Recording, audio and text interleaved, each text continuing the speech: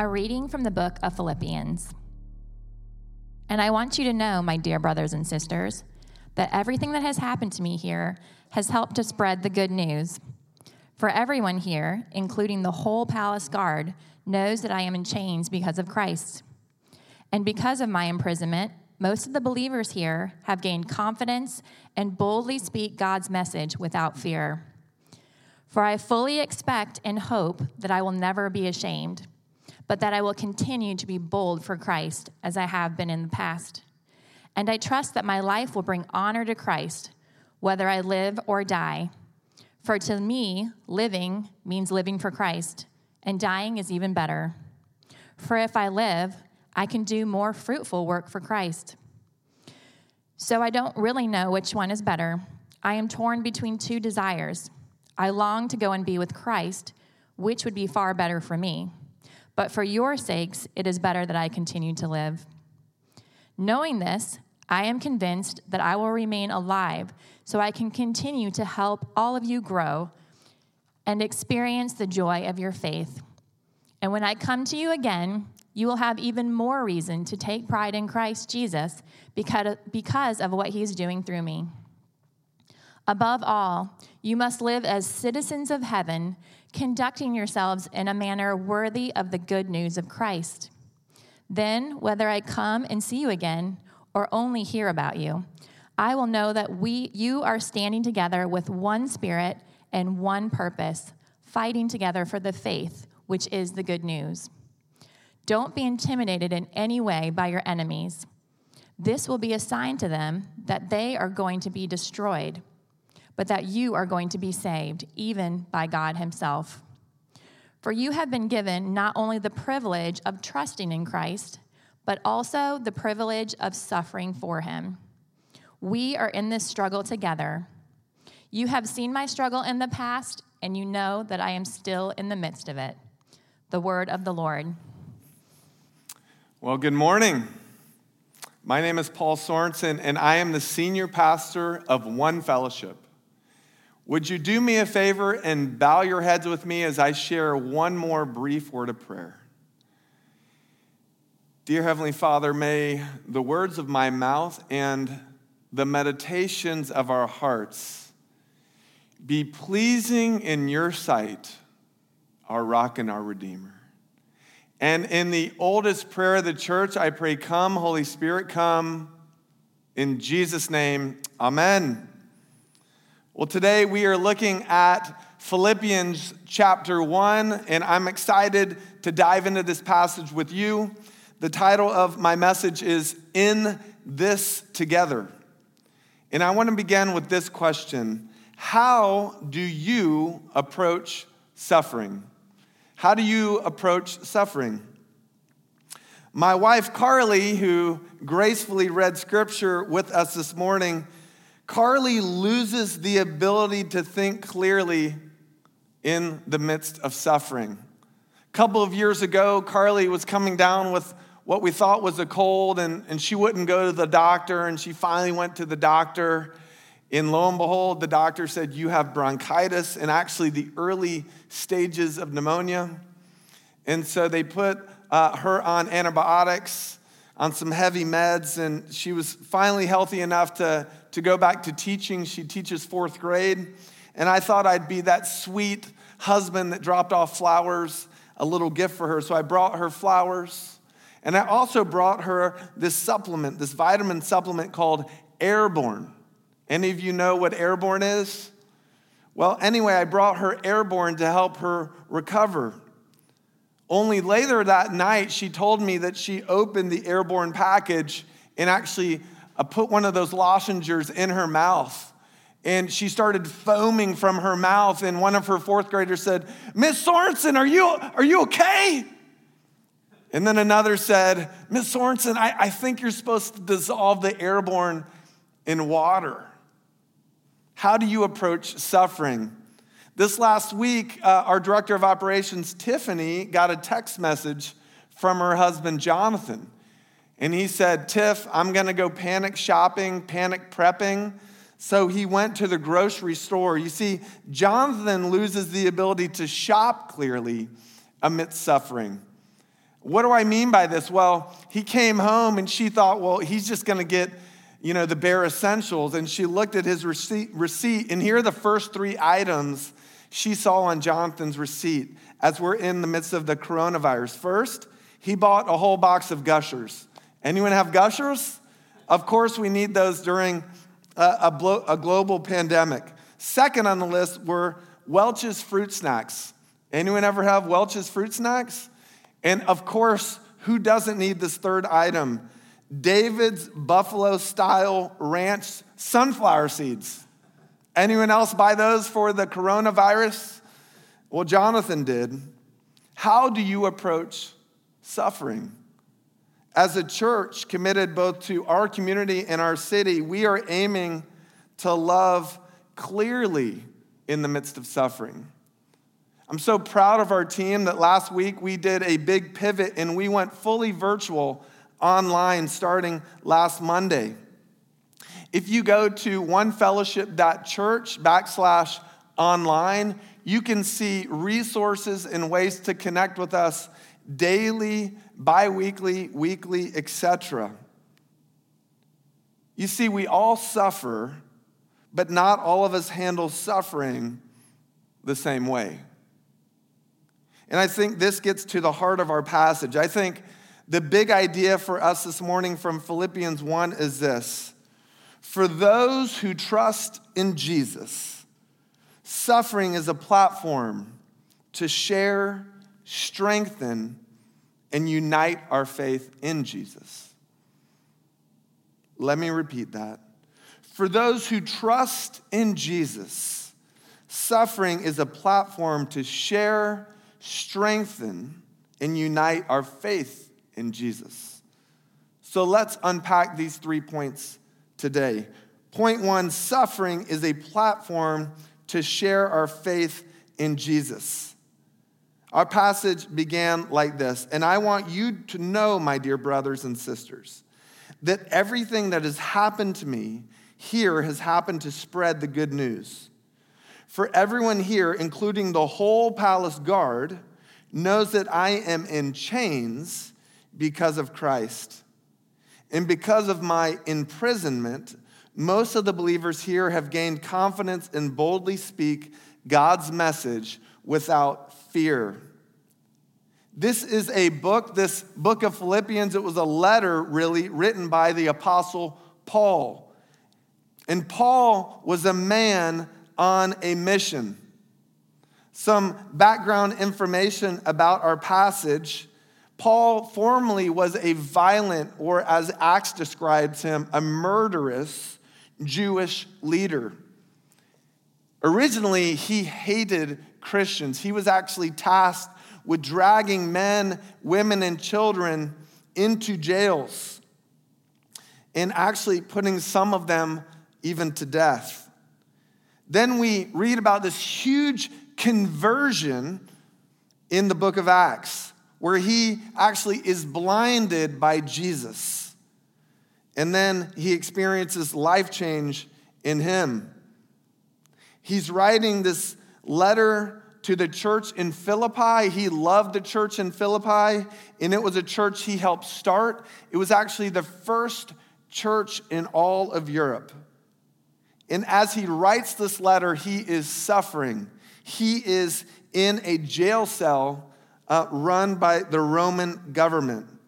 But as we see here, Paul was a man on a mission. Paul was sold out for the gospel, or the good news of Jesus.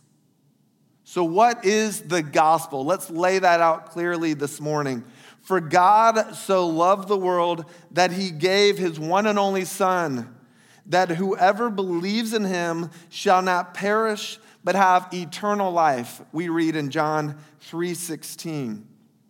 And as we live on mission with Jesus, as we live into our faith, sometimes great faith encounters great suffering.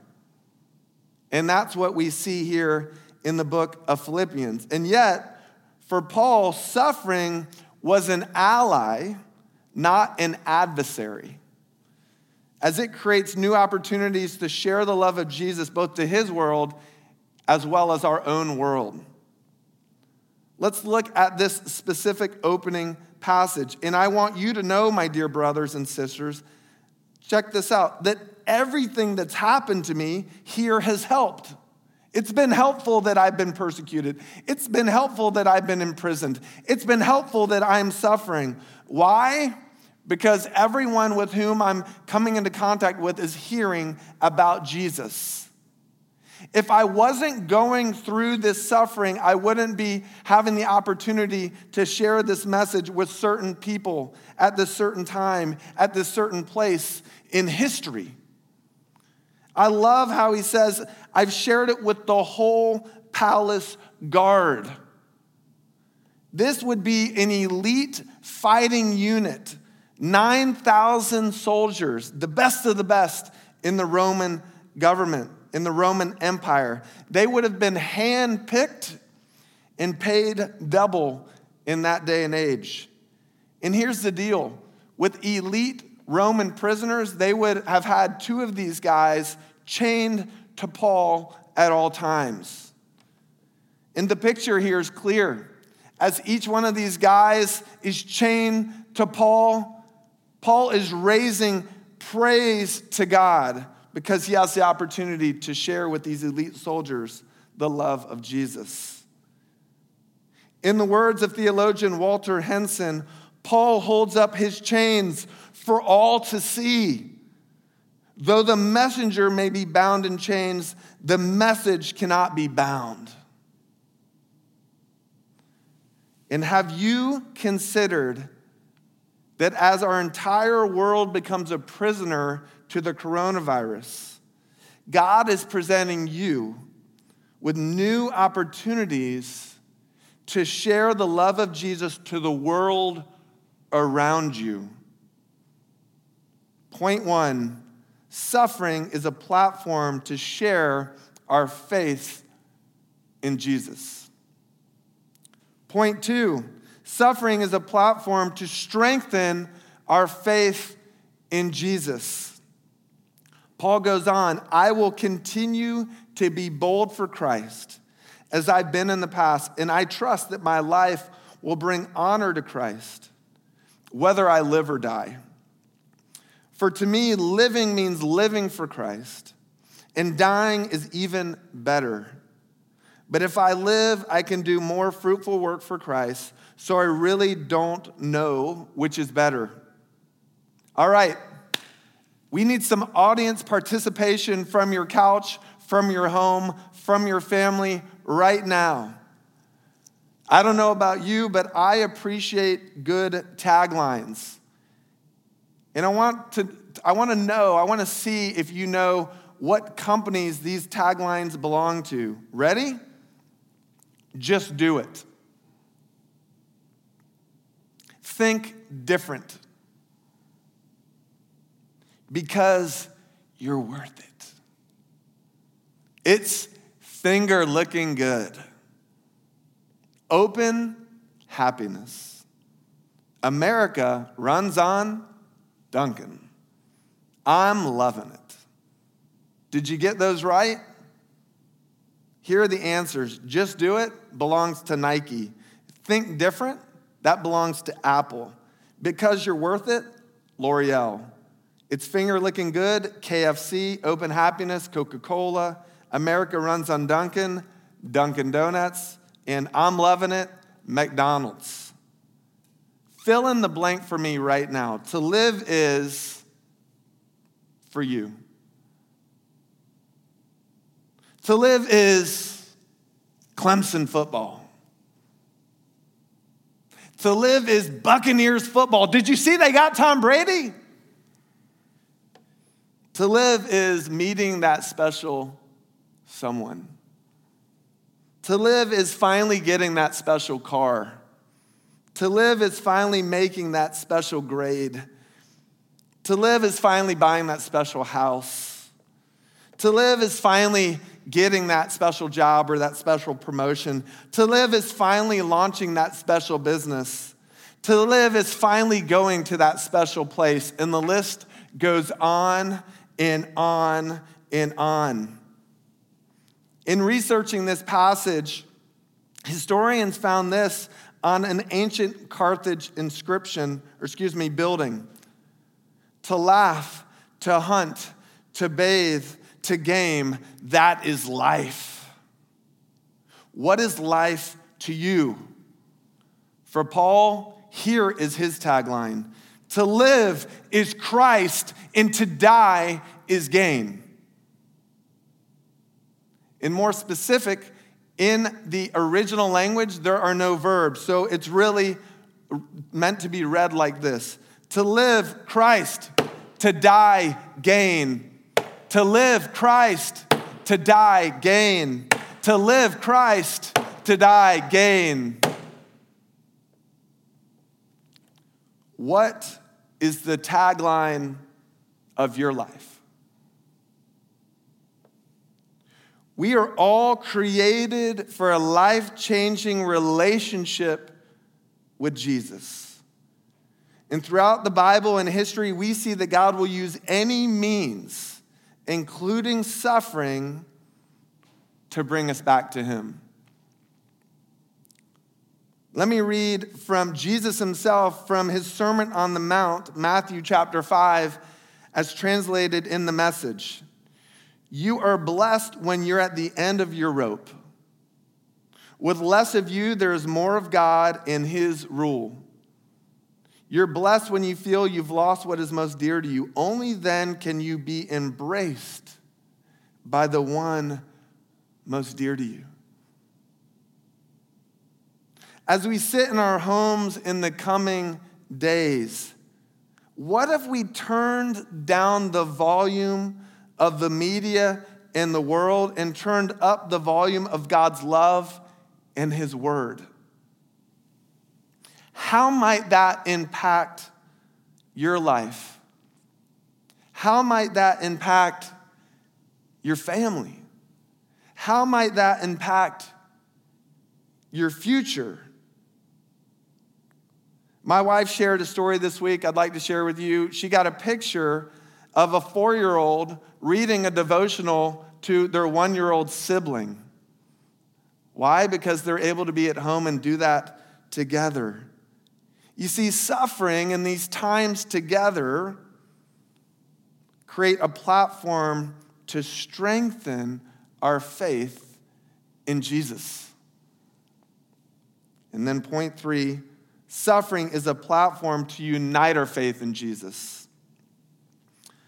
The passage goes on, above all, you must live as citizens of heaven, conducting yourselves in a manner worthy of the good news about Christ.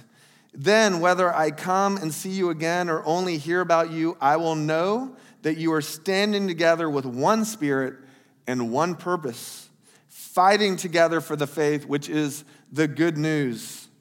For you have been given not only the privilege of trusting in Christ, but also the privilege of suffering for him. We are in this struggle together. Over the last couple of months, I've been able to hear several defining moments from members of our church, and I'd like to share one of those with you today. Drew McCarty, who lives here on Daniel Island with her family, she said her one defining moment was this. Her and her husband, they were looking for a life group to join, to do life together in our church beyond Sunday mornings. So they showed up at this one life group. I think it was led by the Maxwells at that time. And she said the first time they were there, it was really kind of a dark conversation, kind of a depressing conversation. Why? Well, the group talked about how they're struggling. And specifically, the group leader, Meredith, talked about how she's struggling as she has family members that are in and out of the hospital. She has to care for aging parents, one of whom might have Alzheimer's. And as Drew listened to this, typically you would think, well, that's not a good entrance to a life group. She said it made all the difference for her, because Drew herself was struggling. Her dad has chronic leukemia. He had just been diagnosed with Parkinson's, as well as a couple different forms of cancer. That group, that unity, that sharing in the midst of suffering is exactly what Drew needed. And that was her defining moment in our church. Tim Keller has this to say about community and suffering. Community grows naturally out of shared experience. And the more intense the experience, the more intense the community. Community comes together around deep beliefs and causes or powerful common experiences like going through a flood or battle together and surviving. When people come through it together, it becomes the basis for a deep, permanent bond, stronger than blood. You see, through suffering, God wants to unite us as one people under one love. Listen to Paul's words again. Whether I come and see you again or only hear about you, I will know that you are standing together with one spirit and one purpose, fighting together for the faith, which is the good news. And in the original language, it's even tighter. It actually can be translated as you come together as one man fighting together. One person. That's how tight we're called to be as a gospel community under the love of God. This week, I've had several nudges. I've talked to more people this week than I think I've talked to in the last month. It's been spectacular getting to connect with many of you. I feel like the Holy Spirit was nudging me to reach out to our friend Max. Some of you know Max. Max has an autoimmune disease. During the flu season, he can't even come outside. I think Max is in his 30s. So he's not able to join us in person for Sunday services, typically during this time of the year. And we FaceTimed, and I said, Max, how are you doing in the midst of this coronavirus? And he goes, you know, Paul, when I was first diagnosed with the autoimmune disease several years ago, you know, everyone's world kept spinning. My world stopped. It changed everything. But with what's going on in the world right now, everyone's world has stopped. And I don't feel so alone anymore. You see, through challenging times, God wants to connect you and me to not only the love of his Son, but the love of one another as a gospel community. And I've been so encouraged hearing how that's happening in our community. If you're someone who does not have a gospel community, does not have friendships that stand the test of time, we invite you to join us right here, right now, in this moment, in this season of your life and our life, in this moment in history. We actually have all these groups that are connecting virtually throughout the week. I got screenshots of the students, middle school students, high school students meeting together. I saw screenshots of a group of young professionals. I heard stories of a different group meeting together through Google Hangouts and Zoom. We are connecting maybe more now than ever. We're not meant to do life alone, especially in the midst of our struggle and our suffering. You see, suffering is a platform to unite our faith in Jesus. So in summary, the big idea is this: for those who trust in Jesus, suffering is a platform to share, strengthen, and unite our faith in him. So 3 takeaways, 3 simple next steps. And they actually have different directions. The first, I will call us all, including myself, my family, we're called to share, look outward. What if each one of us offered one touch point to someone outside of our family every day with the love of Jesus? Hey, I'm here for you. Can I share with you? Do you need anything? How far would our reach go as a community? What about once a day we committed to strengthen our faith through common devotionals? If you are not yet joining us by listening or reading the Bible in 1 year, we invite you to go to onefellowship.church/online and follow the link. It is spectacular. And it's awesome to hear how people are being impacted by finally diving into God's word for themselves or their family. And last but not least, after we go out and up, we turn in as a community of faith. I challenge each one of us to reach out to one person in our church every day and say, how can I pray for you? Or I've been praying for you today. It would make all the difference in the world. For those who trust in Jesus, suffering, what we're dealing right now, it's a platform to share, to strengthen, and then unite our faith in him. Let us pray. Dear Heavenly Father, I am in awe of the faith of the Apostle Paul, how he rejoices in his suffering, how he says it is a privilege to not only trust in you, but also suffer for you. God, would you help us to share our faith, strengthen our faith, unite us in faith, not only for our church, but our city, in our world. For those of you who may be watching this that don't know Jesus, I just invite you to say yes. The Bible says again and again, repent, which simply means to turn. Turn from going one way and do a 180 and go the other way. Repent and believe. Turn from the way you're going and believe that God loves you with an everlasting love, and he wants to offer you a life change, not only in Jesus, but in gospel community.